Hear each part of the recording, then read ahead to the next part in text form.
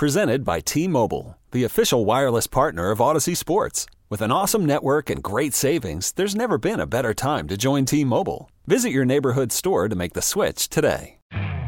You could spend the weekend doing the same old whatever, or you could conquer the weekend in the all-new Hyundai Santa Fe. Visit HyundaiUSA.com for more details. Hyundai, there's joy in every journey. KYW Original Podcasts. The final game of the Eagles season is Sunday night at Lincoln Financial Field. 4-10-1 Birds against the 6-9 Washington football team. A lot of implications for the NFC East, not for the Eagles specifically, but for the NFC East. Ray Didinger, what do you think is the best outcome for the Eagles on Sunday? Well, it depends on who you talk to. I mean, I've always been of the belief that the best thing is to win, is to have your coaches and players. That's what it's all about. As Herm Edwards once said, you play to win the game, and I think that's how you approach it. I know that there are a lot of fans out there that don't want to see the Eagles possibly help Dallas get to the playoffs. Nobody seems to like that idea. I understand that. And there's some people that would rather see the Eagles lose and finish last to get the higher draft pick, which I understand that. But I'm old-fashioned in the respect that if you're going to play a game, my idea is to play it to win. So that's how I'm approaching it. But I know that it's a very mixed jury. If you went to the man on the street, I think you'd probably have more of them would say they'd rather see the Eagles lose this game than win it.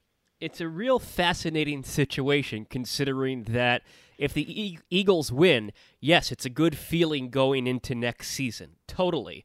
And the Washington football team is not celebrating on their field with hats and T-shirts, as has been brought up many times this week by Jim Schwartz and some players, and even Doug alluded to the fact that, of course, they want to win.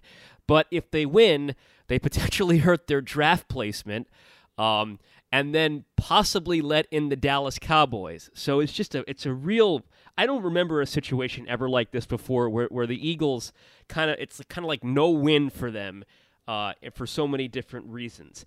Before we get to your prediction, Ray, let's talk about some of the storylines from this week. Doug Peterson earlier on indicated that he is confident that he will be back. Of course, Jeffrey Lurie still has to make the decision. Doug is confident in his abilities to fix this. I've asked you this many times this season, and I'll ask you here again. What do you think is going to happen to Doug Peterson? This is purely my guess, because I have spoken to no one. Jeffrey Lurie doesn't confide in me. I mean, we're all working at a distance here trying to read his mind, which is very difficult. But my hunch is that Doug will be back.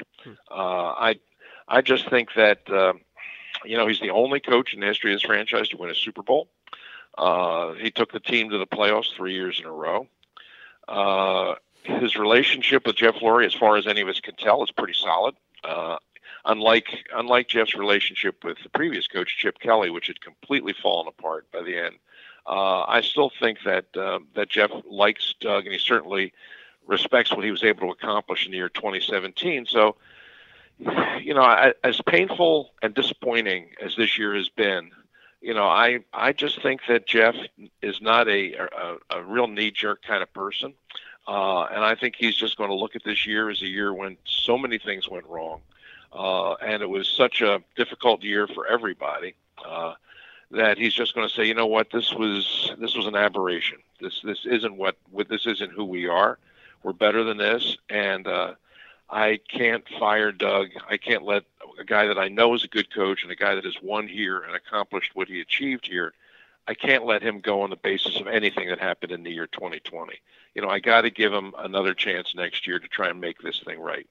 That is what I think. That's what I'm just guessing will be Jeff's reaction to this. And I, probably won't sit well with a whole lot of the public. A year like this, people want to see massive change. But I have a feeling that Jeff is going to give Doug another next year to try and get this thing straightened out. Now, if next year plays out like this year, then I would say all bets are off. But I think Doug's going to get another year. I think it's also safe to assume that some of the public would like to see Howie Roseman be relieved of his duties by Jeffrey Lurie, but I get the sense, Ray, and again, I'm not talking to Jeffrey Lurie either, but I'm just getting the sense from reporting, Inquirer reporting, just the widespread belief and talk from many that Howie Roseman is safe. What do you think is going to happen to Howie Roseman? Oh, I think he is. Yeah, Jeff really likes Howie, and protected him and kept him in the building when Chip Kelly wanted him gone. I think Jeff just feels like Howie's a smart guy who's extremely dedicated, and he wants him to be part of the operation. Now, the question is, if Howie stays on, does he stay on in exactly the same capacity, which is general manager and the guy that runs the personnel operation and has final say on the draft? You could possibly see a scenario in which Howie stays, but there's a shakeup within his department where a new personnel director is brought in to kind of function in the same role that Joe Douglas did a couple of years ago.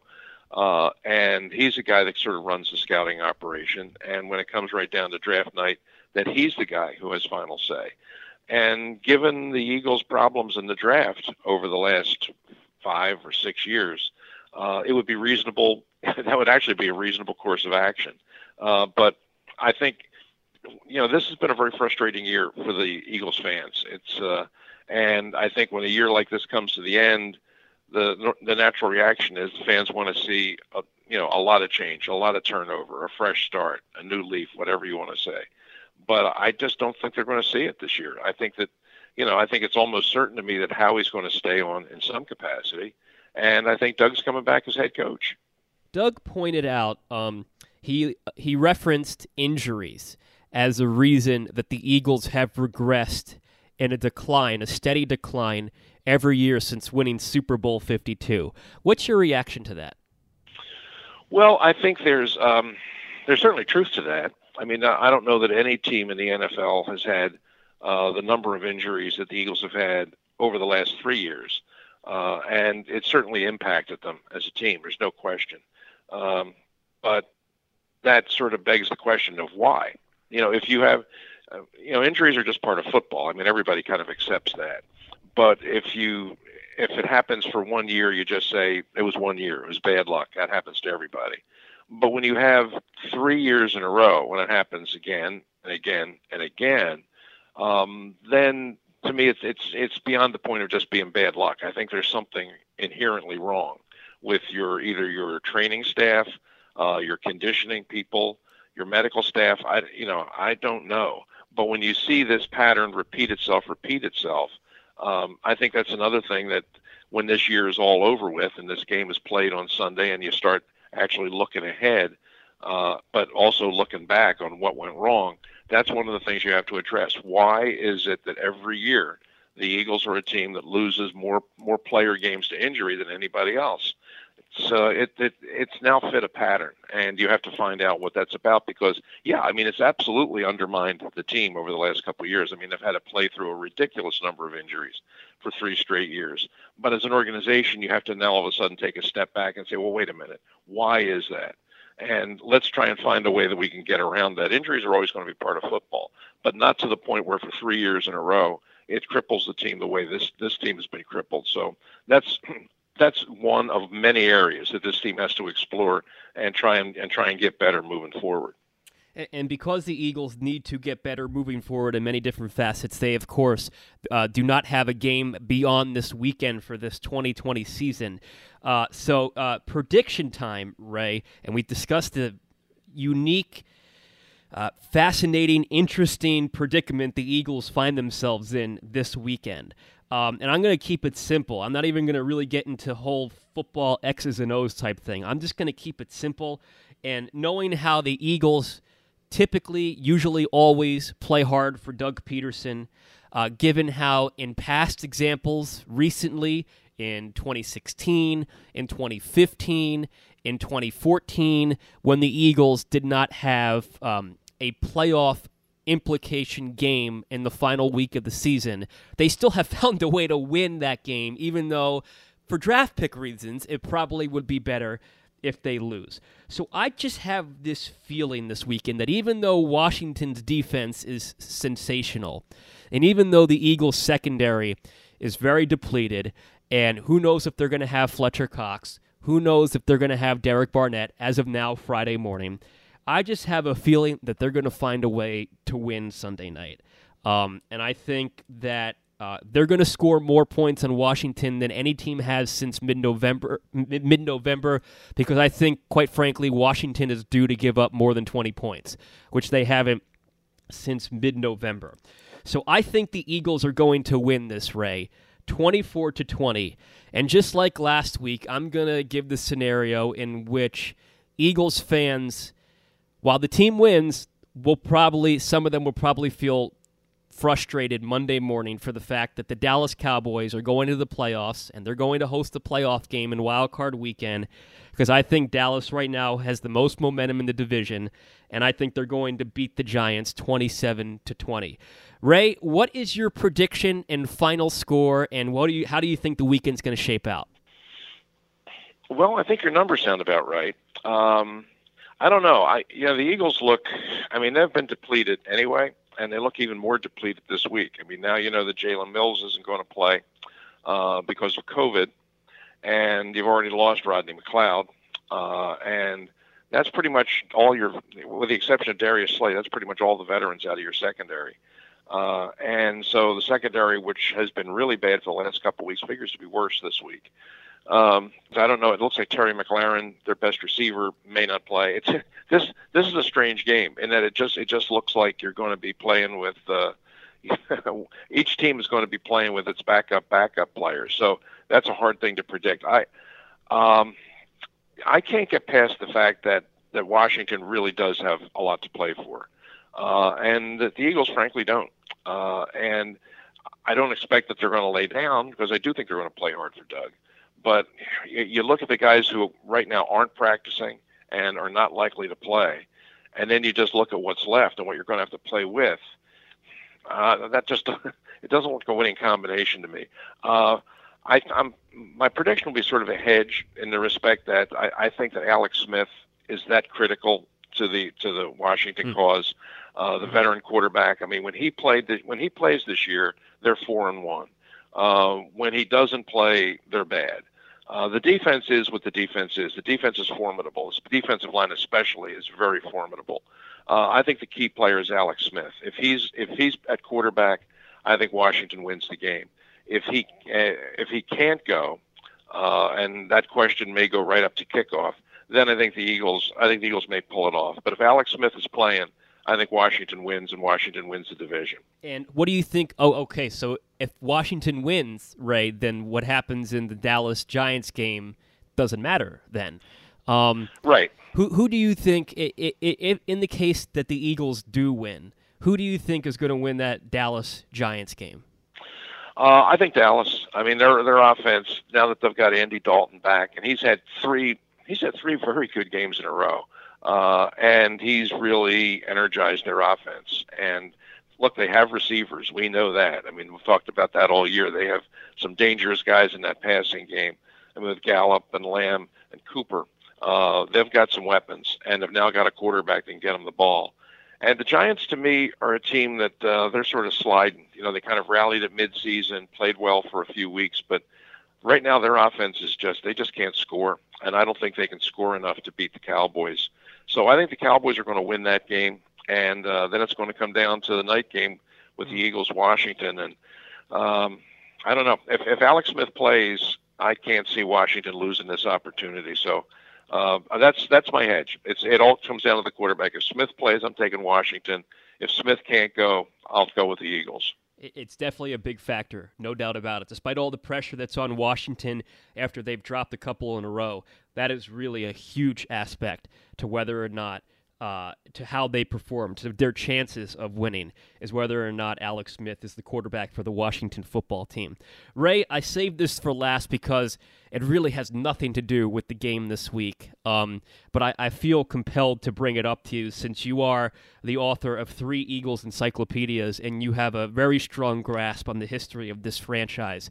I'm sure you saw the story this week, and if you didn't, I apologize for just putting you on the spot. But Terrell Owens did an interview with Bleacher Report that was posted online this week. And in it, Owens alleged, based on conversations that he's had with teammates, that Donovan McNabb was drinking the night before Super Bowl 39 in February of 2005. A publicist of Donovan texted me that Donovan has no comment to what Owens said, and adding that there was nothing to comment on. Ray, I'm curious for your reaction to this latest part of the T.O. Donovan saga. Well, it just, it's long after the fact and not going to change anything. The outcome is the outcome. That's just T.O. I just dismiss it. I think that the idea that what constitutes drinking? Did he have, a beer with his dinner? I don't know. You say he was out drinking the night before the game. Donovan is too smart to do anything that would be that stupid, I think. Who could have been a more visible figure in Jacksonville the night before that game than Donovan McNabb? He would have had to know the repercussions of being out in public, being seen drinking the night before that game. He's too smart to do that. So I just dismiss it as more of T.O. just weaving his own narrative about things. And I suspect that, that's this year's saga. And, 2 or 3 years from now, he'll resurface with another theory. And 2 or 3 years after that, he'll resurface with another theory. Some of it is just the strange goings on within his head. And some of it is just T.O.'s insatiable desire to call attention to himself. But he was a great player. What he did in Jacksonville in that Super Bowl was an amazing feat, that he came back from that injury and played as well as he played. If everybody on the Eagles team had played as well as he played that day, they'd have 2 Super Bowl trophies now. So I can't take anything away from his performance. But in terms of his storytelling and his theories and his the life of the conspiracy theorist that he is, I take a lot of what T.O. says with a grain of salt. I look back at that time, and I just, because that story this week, and it gained a lot of headlines. That's the reason why I asked you about it, because it got picked up in so many different places, and it's still going on a decade and a half, or over a decade and a half after the fact, the saga between Donovan and T.O. It got me to thinking, there hasn't been a duo like them in Philadelphia sports, not just the Eagles, Philadelphia sports. I guess you could talk about the core of the Phillies, J. Roll, Ryan Howard, Chase Utley, but T.O. was a superstar, and I don't think that they've had a player of his superstar caliber since him. And before him, maybe you disagree with me, and that's I would totally respect your opinion because of your knowledge of the franchise, but I go back to Reggie, that they haven't had a superstar like T.O. as far back as Reggie, and that's 30 years. So when I look back at that time and I hear the story, I just think it was such a missed opportunity for those two to play together for years and years and years to come, and not just a year and a half. What are your thoughts on when you look back at the end of the short-lived T.O. Donovan tandem? Yeah, I think missed opportunity is a good way of putting it. It was a great marriage, but it was a stormy marriage. It was, we all saw what McNabb was able to accomplish in his early years with this team. When they first got it up and running in 2001, 2, 3, how good that team was and how close they came. The defense was outstanding. The coaching was really good. And McNabb was one of the best quarterbacks in the league, but working with very mediocre receivers. We all saw that. And they were able to get so far, but they weren't able to get all the way to the Super Bowl and win the game. So they finally went out and they got the elite player that completed the team. And that guy was T.O. And, he was the right player in the right situation at the right time. And that year was magical. And his performance in the Super Bowl was one I think that'll be talked about forever. And there's no telling if he could have stayed here and they could have worked out the situation and the two of them could have coexisted and played together for, well, he played about another 4 years. If he could have had all of those years in Philadelphia, I think there's no question that this team would have won a Super Bowl, maybe more than one, because he was that good at that time, and he was the one missing piece. And when he was here, that team they were the best team in football. There was no question that year they were the best team in football. He was the last piece in the puzzle, but his personality is such, and he's just a strange guy. I mean, I've never been around anybody quite like him. Enormously talented, but a guy that's very hard to handle. If he could have come here and found happiness working with Donovan McNabb, and they had played together for a period of the next, like I said, 4 or 5 years, I have no doubt that team would have won a Super Bowl and maybe more than one, because that year they were a dynamic combination. I agree with you totally on that. I wish I had more time. I have about 30 seconds. I'm just curious, real quick, to put a bow on this particular part of it. Who do you blame more for the way it ended? Donovan and the Eagles, or T.O.? Oh, I don't hold Donovan at fault here at all. I think he was more collateral damage than anything else. It was T.O. I mean, it was his. The Eagles could have given him a new contract, and he would have been happy for a while. But his whole career, you look at his whole nature. I mean, he's just an extremely volatile guy. And you could have given him the money, and a month later, he would have been mad about something else. I mean, that's just his nature, and I think that's the kind of player he's been. And you look at his career, all the stops in his career, it always ended badly. No matter where he was, no matter who he was playing with. That's just him. So ultimately, it just came down to this extremely talented but extremely volatile personality. And we all kind of knew when he signed here it was going to blow up. The unfortunate part is it just blew up so fast. Ray Didinger, I always appreciate your insight and context on things. Happy New Year, and we will break down Eagles-Washington Monday morning. Have a wonderful weekend. All right, Dave, you do the same, and I'll talk to you on Monday. Talk to you Monday, Ray. Hall of Famer Ray Didinger of 94 WIP. This episode is brought to you by Progressive Insurance. Whether you love true crime or comedy, celebrity interviews or news, you call the shots on what's in your podcast queue. And guess what? Now you can call them on your auto insurance, too, with the Name Your Price tool from Progressive. It works just the way it sounds. You tell Progressive how much you want to pay for car insurance, and they'll show you coverage options that fit your budget. Get your quote today at Progressive.com to join the over 28 million drivers who trust Progressive. Progressive Casualty Insurance Company and Affiliates. Price and coverage match limited by state law. You could spend the weekend doing the same old whatever, or you could conquer the weekend in the all-new Hyundai Santa Fe. Visit HyundaiUSA.com for more details. Hyundai, there's joy in every journey.